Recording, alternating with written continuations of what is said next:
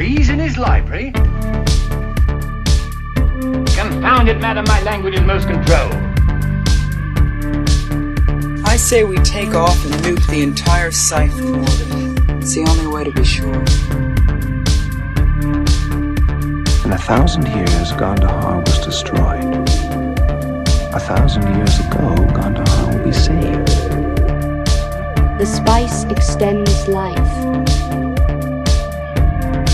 Silent breed is people!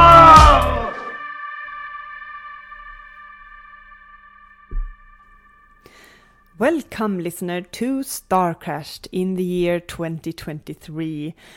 Beginning things with a little bit of a change. We are going to try out a theme for the next upcoming 6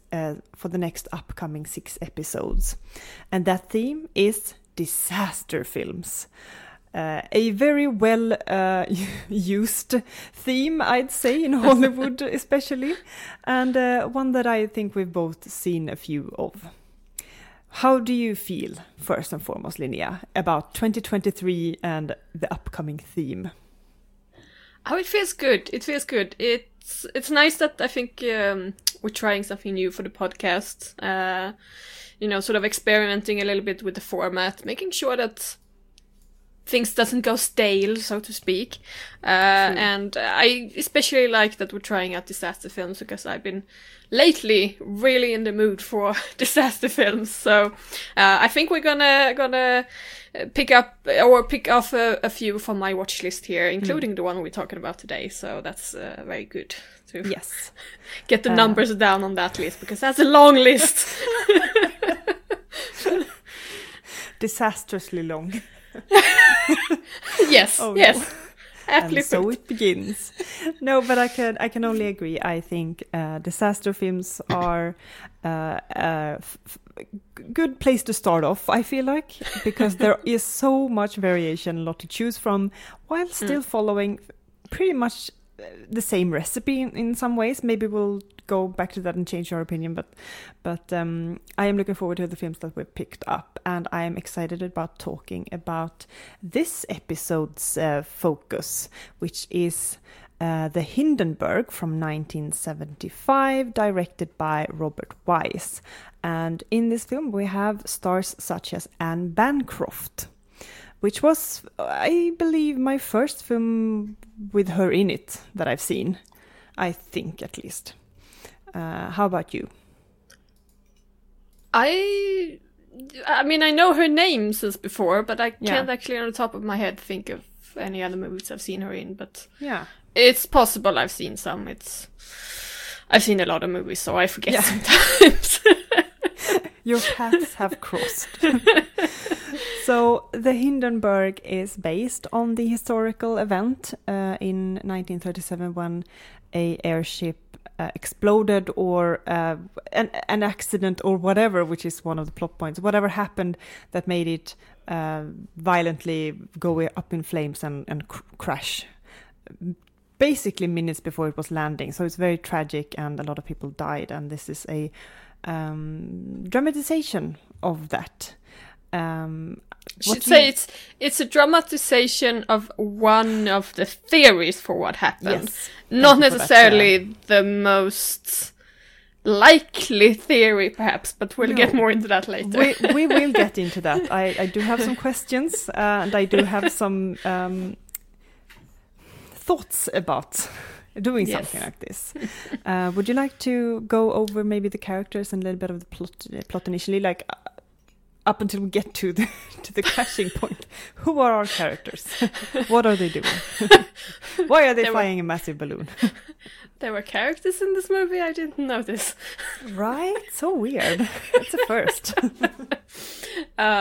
So the one character that is sort of central one is Colonel Franz Ritter. He is sent on board the ship as a quote-unquote security officer or something like that, because they have received letters of, there's a bomb on board, or the ship is going to blow up, etc., etc. And some people sort of said, oh, no, that's nonsense, that's not gonna happen. Some people say, yes, there might be some, resistant movement there that want to blow up the ship, so let's put a security officer on board. So that's Franz Ritter, played by George Scott. Fairly decent actor, I guess. It's not the most interesting character, he doesn't have a lot to work with, but he goes on board, and he does a pretty good job, I think. He's very he pays attention to details, and he does sort of figure out that, these people are maybe smuggling some things, these people are cheating at poker, etc. All the sort of the naughty secrets of the passengers. Yes. He figures them out, and he does figure out that there is a guy on board who is anti-Nazi, and he wants to blow up the ship, but he doesn't want anyone to die, so he's gonna blow up the ship after people have how do you say, dropped off or stepped off walked off the ship. Yeah. Yes.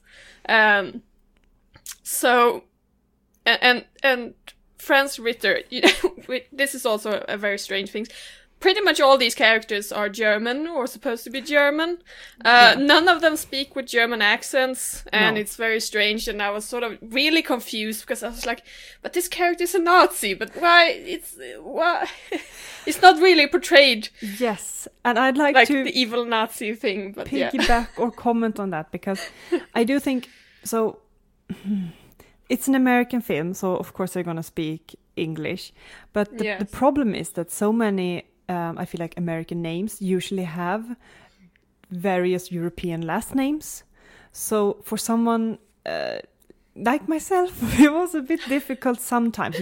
I had to remind myself, that his name was Douglas and he's an American. I couldn't remember that. And also some people looked kind of similar as well. So it was a bit hard to... I think if they would have had...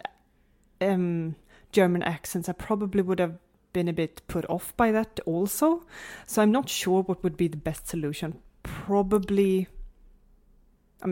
doing it in Germany or German, but I mean, that's not the situation we're dealing with here.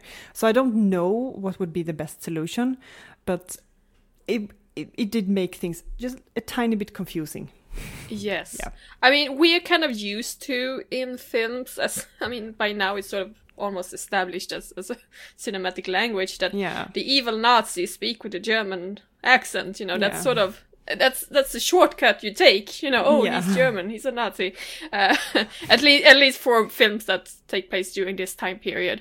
So to have none of these characters speak with a German accent is really confusing and really sort of makes you go, this Franz Ritter guy, he's kind of nice, but he's also a Nazi, so I don't know how to feel about that, and it's it's confusing. Yeah. But that's also like an interesting layer to it, I think, because it does, like, when you sort of have the accent be a shortcut for someone being interpreted as Nazi and therefore inherently like 100% evil, I think this humanizes people. Like these are complicated people.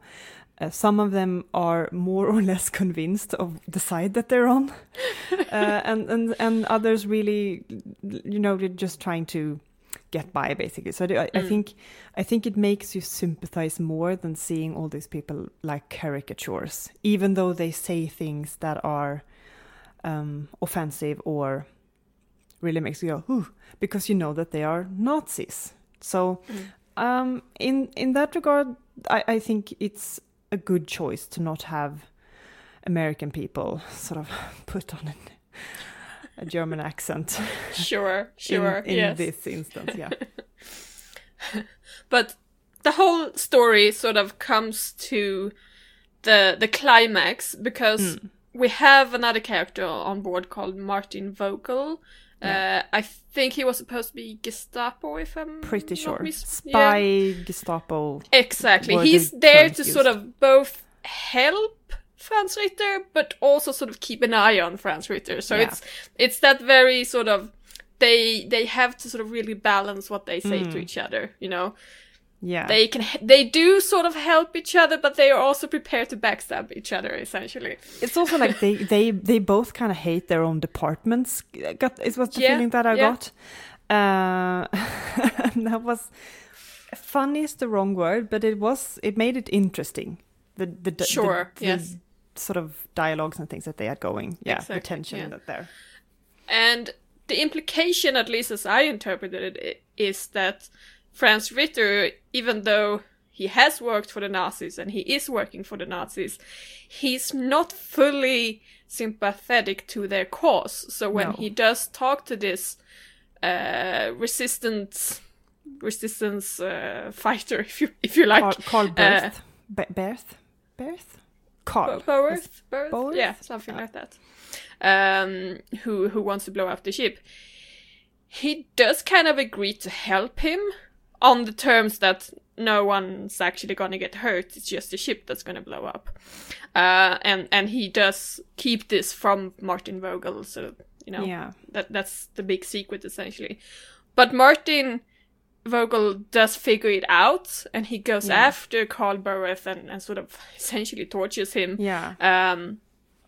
But this happens at the same time as the ship gets delayed due to weather and all sorts of circumstances, which is true to the actual events. It was delayed when it was originally landed. But as a result, Boerth has set this bomb on a timer, and because the ship is delayed, now they need to go change that time. And Boerth, being pretty much out of it because he's been tortured, that leaves it to Franz Ritter, but eventually he's also too late, and he sort of gets distracted in the end when he's trying to fix this. So it does end up blowing up, as we know what's going to happen, because this is based on true events, but it is a very dramatic end. I mean, whatever other flaws I think we can say that the movie have, the ending is dramatic, and it's tragic, and it's sad, and it's just very emotional. So the lead up to that maybe leaves some things to be desired, but the actual climax is very good. Yeah, definitely. And I would just like to spend a little bit of time there with Ritter discovering that Karl Barth has a bomb planted somewhere, but Barth, as far as I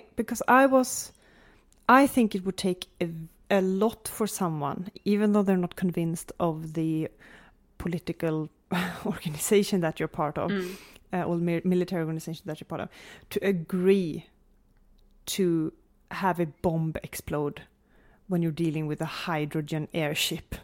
And I was like, this feels weird.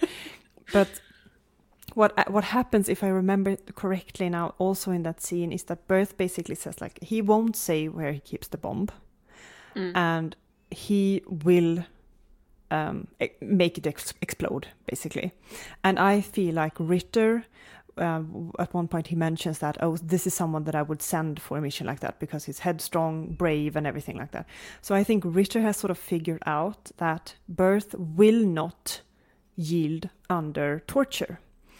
That technique will not work in this instance. The only thing he can do is sort of decide when will the bomb explode. And that's why Barth is kept saying, tell me a time. And I feel like, well, how about adding a few hours maybe on that time, but whatever. Been a good idea, yes. You want to cut it close, that's up to you. But I feel like that is also a part, like, why Ritter agrees to this, because it's absolutely ludicrous to agree to something like this. But I feel like Ritter sort of sees this as the only way out, while also being, not overtly convinced about the politics that he is, practically doing in his day-to-day life. So I think that was needed, because otherwise I feel like this is just ridiculous, honestly, that whole setup, in my opinion, at least. Yeah, it's a little bit contrived, I think. But they are so darn focused on getting this sabotage theory out there, and the whole, well, by now I would say it's a conspiracy theory that the Hindenburg blew up due to a bomb or due to sabotage. I mean, it is an accident, right? Like, that's what I've gathered from the whole thing. Like, it's just, you don't want hydrogen big ass balloons in the air where you know, when you're dealing with things like metal and electricity and other things, you know. It did take a long time to figure out exactly what happened, and I'm not even sure today that we know 100% what happened. We just have like one theory that is more likely than the others, and it has to do with like static electricity and similar things. But at the time, you know, in 1937, there were certainly more theories out there, and sabotage was one that was considered, and at the time considered likely. In 1975, when this movie was made, I think that theory had pretty much been discounted. You know, it's due to everything we have learned of the accident since 1937. That theory sort of seems more or seems less and less likely. So it's not the most widely accepted theory for what happened. But this movie is... They really liked that theory when they made this movie. They was like, yes, that's the one we want to do. And I suppose, you know, if you're gonna do a movie about the Hindenburg disaster, because the Hindenburg, the actual disaster, the accidents, it was over in like 30 seconds. I say, I think it was like a minute or something. That exactly. Just went up, it caught fire, and then it went whoosh, and it was gone. And yes, there was some rescue work afterwards, but that's not a lot of material to make a movie out. No. I mean, when the Titanic sunk, it took 2 hours. That's a little bit more material to make a dramatic movie out of. So if you're gonna do a movie about the Hindenburg disaster, you do kind of need something else to drive the tensions, to sort of drive the questions of the movie, like, oh, what's gonna happen here, and what's this secret, and what's this character doing? You know, all of that, you kind of need more of that. So it makes sense that you would put this conspiracy theory in the movie, that, oh, it's probably sabotage, and, oh, what's this guy, he's hiding something, you know? That's kind of interesting to figure out. It's a whodunit story, or who's gonna do it, I suppose. So it makes sense, but I still kind of feel like I personally don't care much for the sabotage theory, either in reality or in the movie. Like, I didn't feel like it was that interesting. Yeah, I think the problem is, for me, when I was watching it, is that I didn't, like, when things unraveled and it became clear that Carl Berth was the man who was planting a bomb and planning this whole thing, I just lost interest in the thing, because up till then there was a few threads here and there, and it was kind of like a spy thriller almost, like figuring, placing the puzzle pieces, and that was I thought that was interesting. I do think the characters was distinct, and so it gave me that sort of feeling, which I thought was interesting. However, when we figured out that it was Carl, I was like, okay, I don't know if I'm massively invested anymore in that, because it just sounds like I said before, like it's kind of I mean, I used the word ridiculous to describe why Ritter would agree to it, but ridiculous as a sort of plan, as a sabotage plan, I also feel it is, because how on earth are you going to go on this ship with a plan to bomb the plane, the ship, when it's in the hangar and you don't have a time schedule? It's bizarre that you would plan something like that. Like, oh, hey, let's rob the bank today. Yeah, let's do it. And then you show up on different times. It's like it would be like the same weird thing where you don't set. It's just weird that he had to ask him for time. It's like, what? Who made this plan? It's just frustrating when I think about it. I don't know how to explain myself, but But I do think, like, regardless of like how interesting you may have found the sabotage and everything, I do think it was well acted. I do think it was distinct enough characters, apart from the few that I did like sort of mix up together because of names and faces that look the same. But whatever, it's fine. And I also really enjoyed that, even though, I mean, this film, to me, it has a sort of a flat feeling. Once they're in the airship, things start looking flat. And that was a shame, because before, and also when we have the whole entire catastrophe, it's a very, I don't know if lush is the right word, but it's very, I really enjoyed the before, when they were boarding the plane and everything. And I also like that they really seem to have tried to make the interiors correct. Like, they really spent their time not flourishing it, like really presenting it and making it seem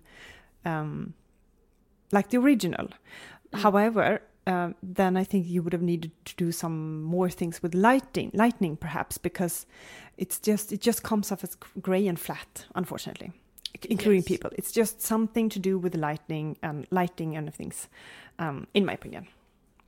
I don't know if you agree. I do get what you're saying. I think when we are on board the ship, well, the most quote-unquote beautiful scenes are the ones that are in the ship's interior, where you have these sort of almost triangular shaped corridors, for lack of a better word. It's like they're walking on the metal beams, etc., and they have sort of other metal beams that go out, and it's at one point you see Ritter sort of framed in this triangle of metal beams, and he's in shadow and there's light behind, and it looks really nice. It looks really nice.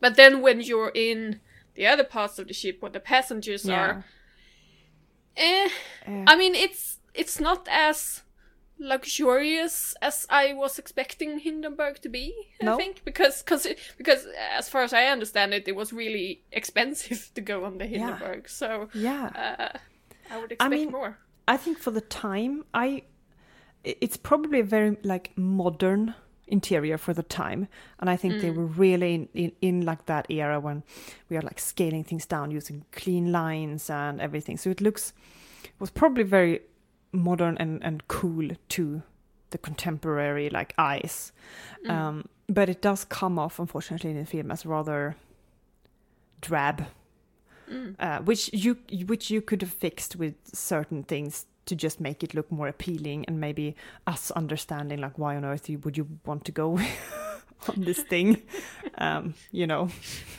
So then I mean, I'm skipping ahead a little bit, but I don't know how interesting it is to speak about some of the actors' individual plots. Maybe we got into it, but I really want to talk about the ending. Yeah, I see your face here, like because we can see each other's faces, but of course, you audience, you can't. And Linnea made it kind of clear that she's not super interested in the individual peoples either. What I will say is that it does create a human background to the victims and why we want them to get off this ship. Because even though Vogel is probably the one that you feel is kind of like, oh, I really don't like that character, for the most part, these are just people. And some of them happen to be Nazis, which is a weird thing to say, but you understand what I'm saying. Like, totally villainizing something like that isn't really maybe the lesson we want to have in this situation. You know what I mean? And so when we come to the ending, I think the film does something that's was rather interesting, an interesting take. And that is at the moment of the explosion, the film turns black and white. And then the film starts incorporating archival footage from the actual disaster, like that the cameras were able to capture the day of.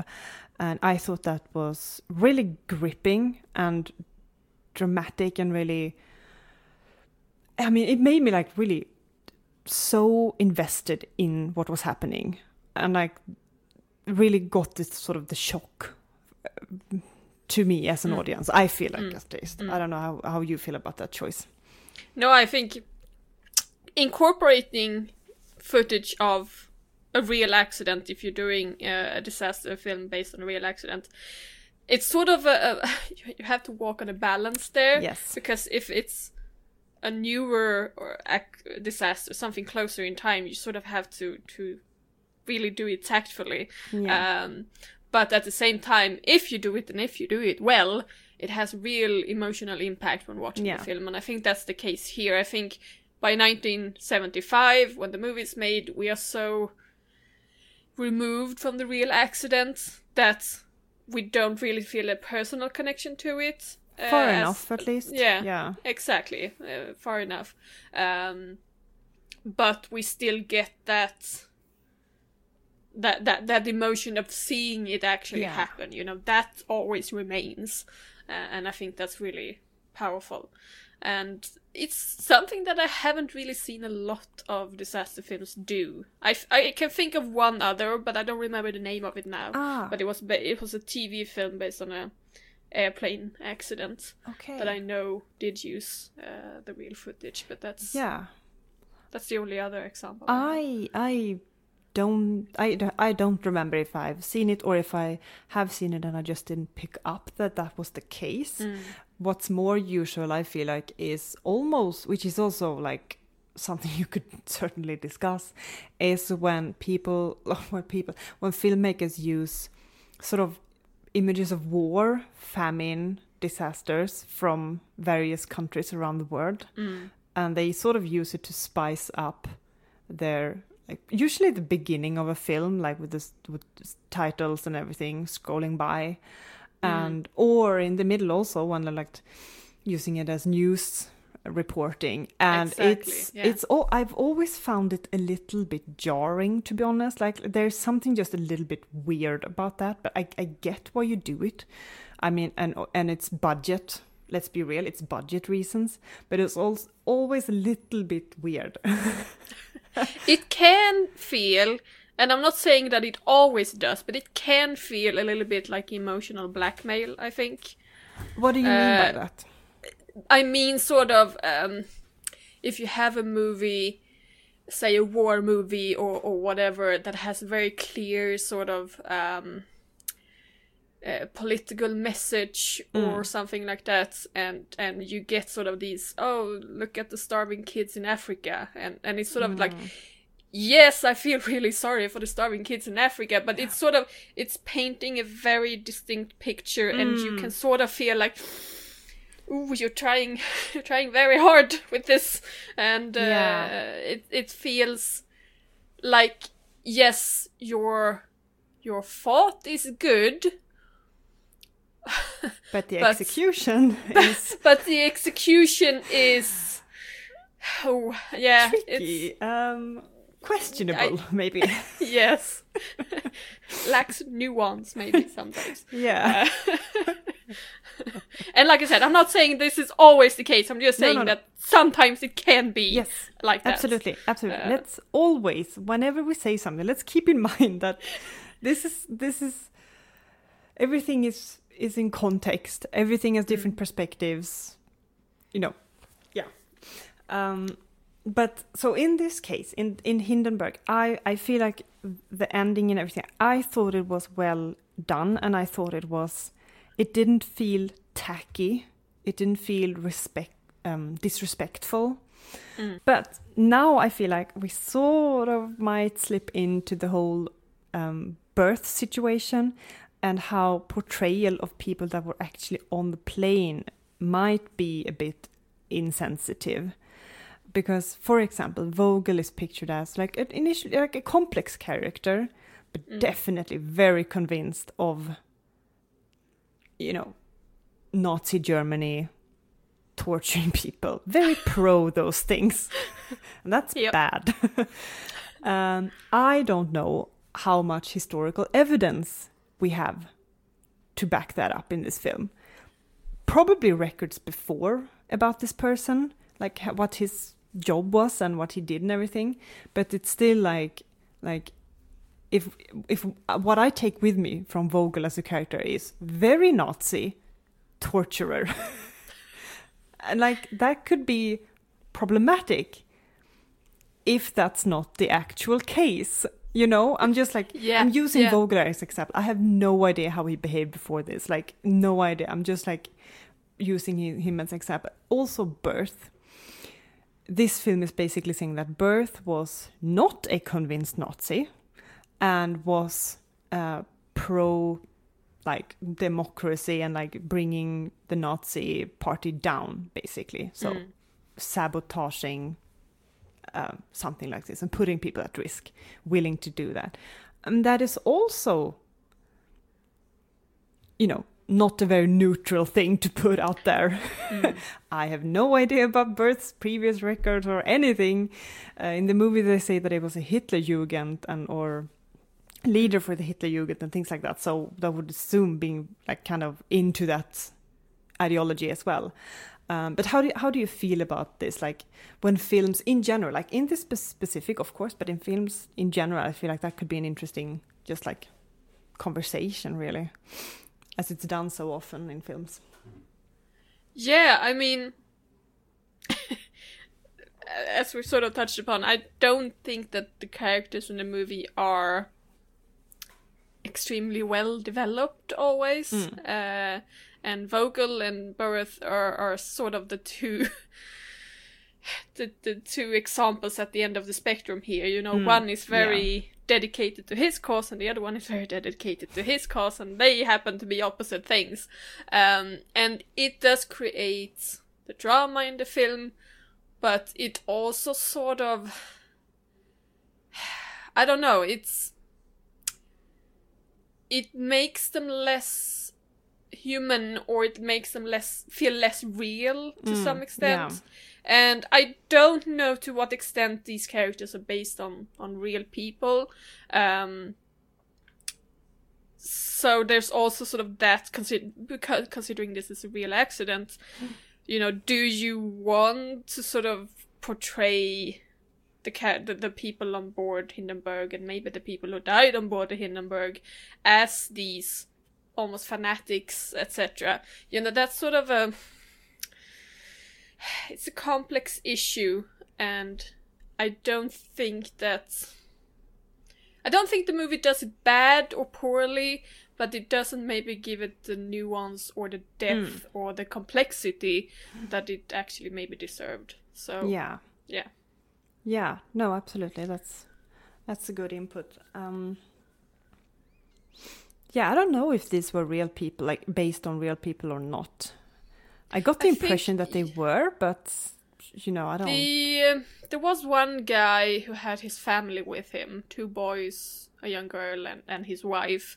I don't know if the names were the same, but I'm pretty sure that they were based on a real family that were on board the Hindenburg, and where only parts of the family survived, because I think there are witness accounts from them, from the surviving family members that exist. So I think they at least partly was based on real characters, but the other ones I can't say.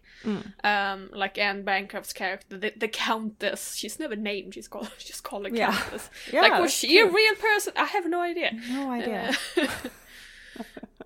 But I was happy that she survived and reunited with her daughter. That was very sweet. That was very sweet. That was very sweet. And honestly, you mentioned that family, and by the end, by that catastrophe, when it was happening, I'd pretty much forgotten about them, but I was happy to see that the 2 twin boys survived, but I had forgotten about them by then. Because they were just like, they were a minor thing in the beginning. They did have like names, and they were also part of like the Ritters sort of trying to figure out who might be a saboteur here or not. So, but by the end of it, I'd almost forgotten them, honestly. Yeah. I want to bring up the character that I sent you an image of and said that I didn't like. Yeah. And I would like to hear your thoughts on this character. His last name was Spar? John Spar? Joe Spar? Spar, yeah, something. Joe Joe Spar, I think. Artistic circus person.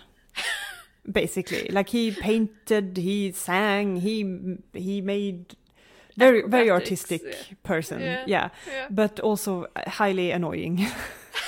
And also, like, even suspecting that he would be the person to sort of pull this off, because Ritter suspects him for a little while, is just also kind of funny to me because it's too over the top. It's too obvious.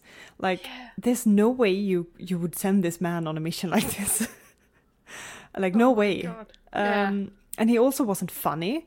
There was this scene. You remember the piano scene when Yes. one of the other passengers is a pianist. So he plays the piano and he sings, and he's off for a tour, I believe it was, in America. And they hit it off and decide to sort of him playing and singing, and then this spa person, is that what we decided it was called? Spa? Yeah, Spa. Yo Spa is singing and dancing to it, and I think it's supposed to be funny, but it's just, what's happening?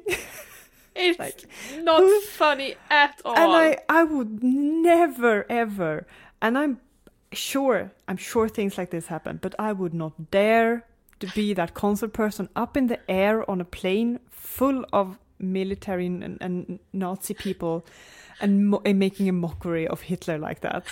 I would not dare to do that, because they could take my passport, because we figured out later on that the Anne the Countess person, her passport was seized. So I just like, oh, it's a bit much. I mean, maybe it's supposed to be a thing where like, oh, people weren't so nervous maybe at this time yet, but it was weird, and it wasn't funny. It was just make it stop, basically. Yeah, it was, oh my god, I hated that scene so much. Yeah. Because he's introduced as a circus person, so yeah, I expected him to be the comic relief and to do this sort of silly... Yeah, exactly. But when, as the other guy is playing the piano, and he's sort of doing this theatrics and using, I don't know, he puts on a fake mustache and everything, and it's so far removed from being funny. I don't even, that's the point where I sent you the picture. I took a picture of the screen and I sent it to you, and I was like, this is the worst comic relief ever. Yeah, because like, do you understand that scene? I don't know what I'm supposed to get out of it. No. And in the end, is the film nervous about us thinking that they are pro-Nazi or something, that they just had to really make sure that they made fun of Hitler so we understand that they're not pro-Nazi? Is that the times, or did they think it was funny, or did they think it was unnerving? Because I wasn't really nervous either, because then some what do you call it, like the staff person, or people who were obviously very, very Nazi, like very pro that, and they got up, but it didn't feel intimidating. They just looked really pissed, but it wasn't intimidating. So I was like, so nothing happens to him after this either. So like, what do you want me to feel? Film? and the thing is, in the end there, I think it's either the captain or one of the other crew members on board who does go up to the pianist and sort of say, stop, this is not our kind of humor, you gotta stop this nonsense. And then Joe Spa, he has this sort of white blanket or something that he's been playing around with.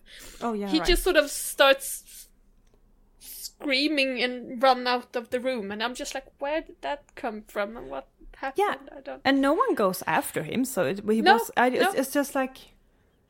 And it's not like he was screaming in fear. I need to sort of clarify that. He was just sort of screaming comically, like, ah, and then going, and it's just like, why? I don't get it.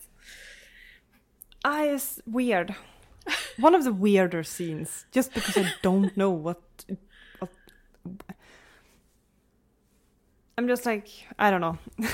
Yeah. So strange. Yeah.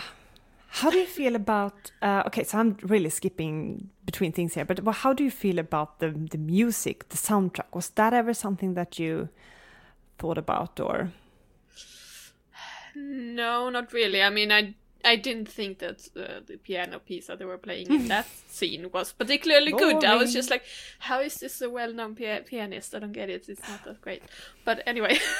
You're being a bit rude, and I love it, because I was also like, he gets a tour in America? for this. I was like, maybe I'm rude, or maybe the expectations were lower, but it wasn't great. No, it wasn't great. And otherwise, I can't say that I noticed the soundtrack much. I mean, more sort of the soundscape that I noticed was when you could hear the sort of machinery, the droning noise the engines, from the machinery in the ship, and how that sort of when they were standing next to a window or something or talking, and you can hear that in the background, and it was both. It was partly annoying, but also sort of partly atmospheric and sort of setting the mood in a way that I kind of liked, actually. Yeah. So, yeah. I liked it too. I mean, I think I forgot about it after a while, but I find it, I don't know if impressive is the right word really, but I'm going with it. When filmmakers do include the sort of noise that airplanes make, or airships in this instance, because it's noisy. So when it's like one of those films where it's completely quiet in the cabin, and it's like, no, you're strapped onto 2 engines here and it's rumbling. It just makes it seem like a sense of full security almost when there's no noise. It's like, well, what the hell? Where are we? So I agree with you that was a nice touch, but might be annoying for some people. Yeah. I do think, but this is more to do with the time, I feel like, because a lot of films from 70s, 80s and back, when I think there was something with the microphones when they made films that picks up sound in weird ways. So barking, for example, I was really thinking about it when there was a couple of dogs that barked, and that it's weirdly muffled, while steps, like footsteps in the same scene, might have, I don't remember that, but just as an example, might have sounded clearer and sharper, while the barking was sort of muffled. And it's just something weird with films of this era and later, where sounds just, more sounds than should have are picked up in the microphones, basically. I don't know if that's something you've thought about, or... I do get what you're talking about. It's not something I spent a lot of time thinking about, and I don't really know enough about the technical details of movie making to really say how or why that is. But yeah, I think especially like movies from the 70s, I think are there's a lot of that. Like there's just something off with the sound balance. Yeah. And I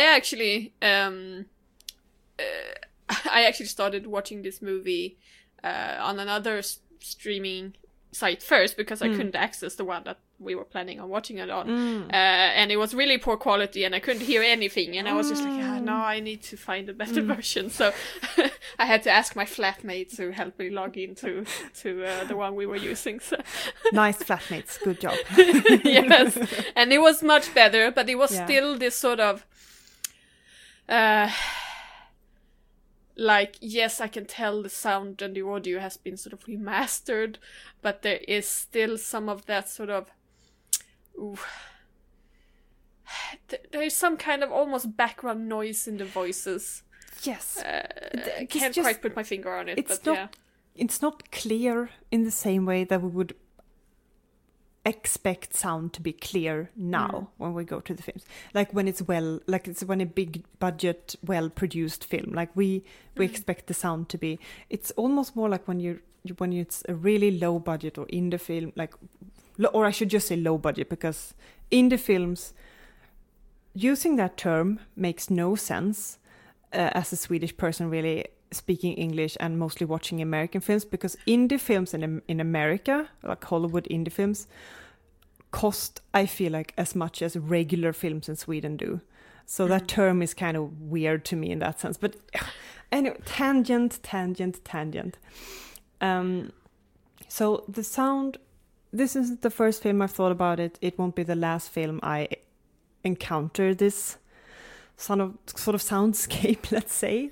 And really, even when films have been remastered and everything impossible done to them, they still have this sort of sound thing going on. And I was watching, I know I wrote to you about that, but I was watching Blade Runner in cinema, like the original first Blade Runner film in cinema, and that was the latest Ridley Scott version, everything HD, everything wonderful, wonderful, wonderful. It looked fantastic. It was a good experience and everything. But even then, the sound still has that slightly muddled, more things in the environment is picked up than might have been wanted. So it's something I would like to just sort of investigate a little bit to learn.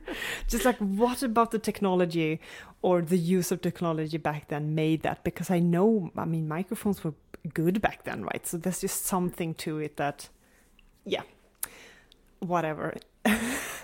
I guess I'm using this film to discuss this phenomenon, and it just happens to be Hindenburg. It's not specifically this film. Don't be deterred because of that.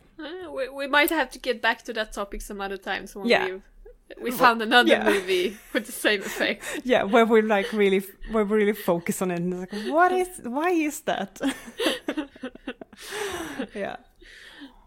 There was another thing that I just sort of popped into my head now as we were talking, which there's a line that one of the characters says in the movie that I didn't understand it. So they are at one point sort of flying through a little bit of a rough weather, and they get this St. Elmo's fire effect that travels along the ship, or that is visible, and it's sort of scares some of the passenger that get a little bit worried because it looks strange. Yeah, exactly. It looks strange. Yeah. And I think one of the women says something like, should have gone on the Titanic or something of that nature. And I was just like, why? What? No? Thank you. I have no idea what she was. I remember that line because when she said it, I was like, is she joking? Is this a weird reference to something? What does she mean? Yeah, I didn't get it either. I would have understood it if she said something like we should have gone on an ocean liner or something, just an unnamed one. Yeah. But Titanic 1, it is like 20 years before the Hindenburg disaster. So like this is old news. Titanic is old news by this point. And just, well, I mean, both are... I mean, she's saying that because things are happening that she finds kind of disturbing and she's worried about the Hindenburg. But Titanic also sank, so I don't know, it was... Right, and like imagine sitting in an airplane or something and a minor thing has happened that scared you a bit. Like, let's call it turbulence or something. Yeah. And then you go, oh... We should have gone with... I'm trying to think of something. Costa Concordia. Yeah, we should have gone with Costa Concordia instead. Like, what are you talking about? That would be the weirdest thing to say. Like, like the person traveling with that person would just be like, what are you talking about? Should I be worried? It was bizarre. And I'm so happy that you brought it up because I remember reacting to that. And I was like, what? Funny thing is though, because I'm actually a little bit of a nerd when it comes to like old ocean liners. So when she said that, I was like, no, in 1937 you would have gone on the Queen Mary instead. And then later in the movie, Queen Mary turns up, and I was just like, yes. You're like, yes, I know. You knew this, writers. You could have used it if that was the thing you wanted to use. Bizarre, really. Very bizarre, yeah. Do you think a modern day, like a contemporary big budget filmatization of the Hindenburg catastrophe would be better or worse or have a different take or something? Do you think it would be time for that, basically? I don't know. General, I guess. I don't know. I mean, it's for specifically the Hindenburg disaster, sort of as I touched upon earlier, it's very hard to make a disaster film about a disaster that took 30 seconds to happen. You know, it's how do you do that? and make it really exciting. And I mean, in this movie, they went with a sabotage theory, but I kind of feel like if we were to do it today, we would need to have another spin on it. Yeah. I wouldn't maybe do it a movie. I would more make it a docudrama, like a documentary, but with a lot of dramatizations. Yeah. But like the good kind of dramatization. Exactly. Yeah, Exactly. I mean, I've seen. Oh, I don't remember what it's called right now, but I saw one such film for the Titanic disaster where they had like short pieces of narration, but then they also had like full scenes acted out, and it did make it a pretty good experience, I think, watching it. Very interesting and also fun in the way that fictional sort of movies are fun. So I think they could do something like that. Yeah, I agree. I agree with you, because it really feels difficult to make a film out of this disaster, and this one works for what it does. I mean, I think it was a good film. It made me think about some things, which is always nice. But you couldn't do this plotline again, and I don't think you should. No. Because from what we can tell, it was just an accident. Really horrible accident. So I agree with you. I don't think it would really work that well. And yeah, there are probably other accidents that you could, or disasters that you could do an interesting dramatization of. And also, I honestly think there are not enough disaster films that are not based on real accidents.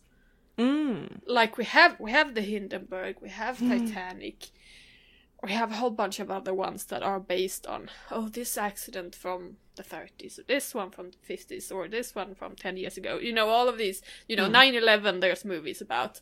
And I get why you would want to make movies on those, but I also kind of feel like you can make a really good fictional one also. Yes. Let that creativity flow, and don't be locked in by a real accident and sort of the framework that creates. Because here you have the Hindenburg, and you had a certain number of people died and a certain number of people survived, and you sort of have to have that same ratio in the movie, But if you have a fictional one, you can play around as much as you like with that. So definitely. I hope I remember correctly, but there was a film called Poseidon. I mean, there's two versions. I know that there is one maybe from the 70s or 80s or something, and then there was a new one with Kurt Russell somewhere along 2004, I want to say, 2005. I mean, it's been many years since, and I'm sure it's been perceived as garbage in hindsight. But I know I've seen that film at least 2 or 3 times just because of television schedules, and it's like, I'll watch the boat sink one more time, I guess. But that one is completely fictionalized, I believe. Yes. And that works really well because they do some really weird things in that, like going through elevator shafts, and the whole boat is upside down and things, and it just makes it super dramatic and fun, but also, of course, gripping and dramatic. But you can't be spoiled beforehand, and you can also sort of relax the part of your brain, like, for example, watching now the Hindenburg, and you're thinking like, these are actual people, and like that father, he really died, and it's just like kind of horrible, and that really, that's kind of what stays with you when you're watching it. I was like, this is so sad. While watching Poseidon, then it's just like, of course it's sad because characters are dying, and it's dramatic and horrible that way, but it's not, you can sort of shut the part of your brain that is just like, this is heartbreaking. You can lower that sensometer a bit, which I think is also good to sort of just piggyback on what you were saying, like maybe fictionalized disasters can be a bit more rewarding in some senses because of that. Yeah. But then there also is, and I'm going to recommend a podcast here, which I know I've made you listen to. Yes, and I have listened to many episodes by now. Yes. It is a podcast about air crash accidents, and it's called Take to the Sky, the air disaster podcast, and they did an episode on the Hindenburg, among They did? others. I haven't listened to that one. I should. Yeah. It's I think one of their older ones maybe, but it almost sounds like it's too old for their sort of style, but I haven't gone that far back in their catalog, I guess. Yeah.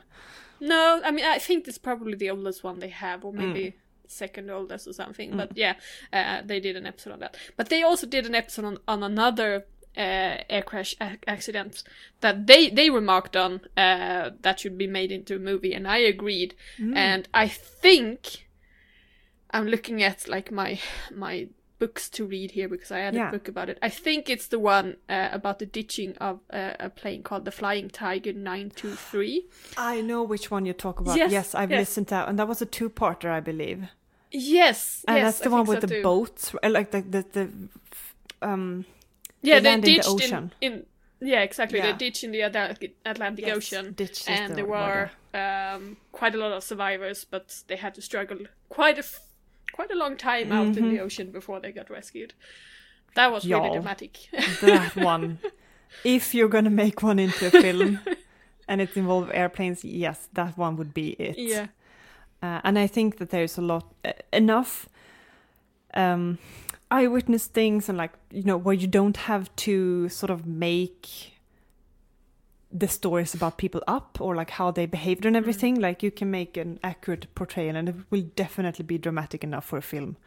Like you don't need to... one, that accident, unlike the Hindenburg, that one has a lot of material to work with because you have the flight itself and the problems and the decision to ditch in the ocean and then the actual ditching and then the evacuation and then the wait for rescue and then the rescue itself. Like there's just a lot to work with, a lot of dramatic scenes to work with here. Come on. it's that one is so gripping.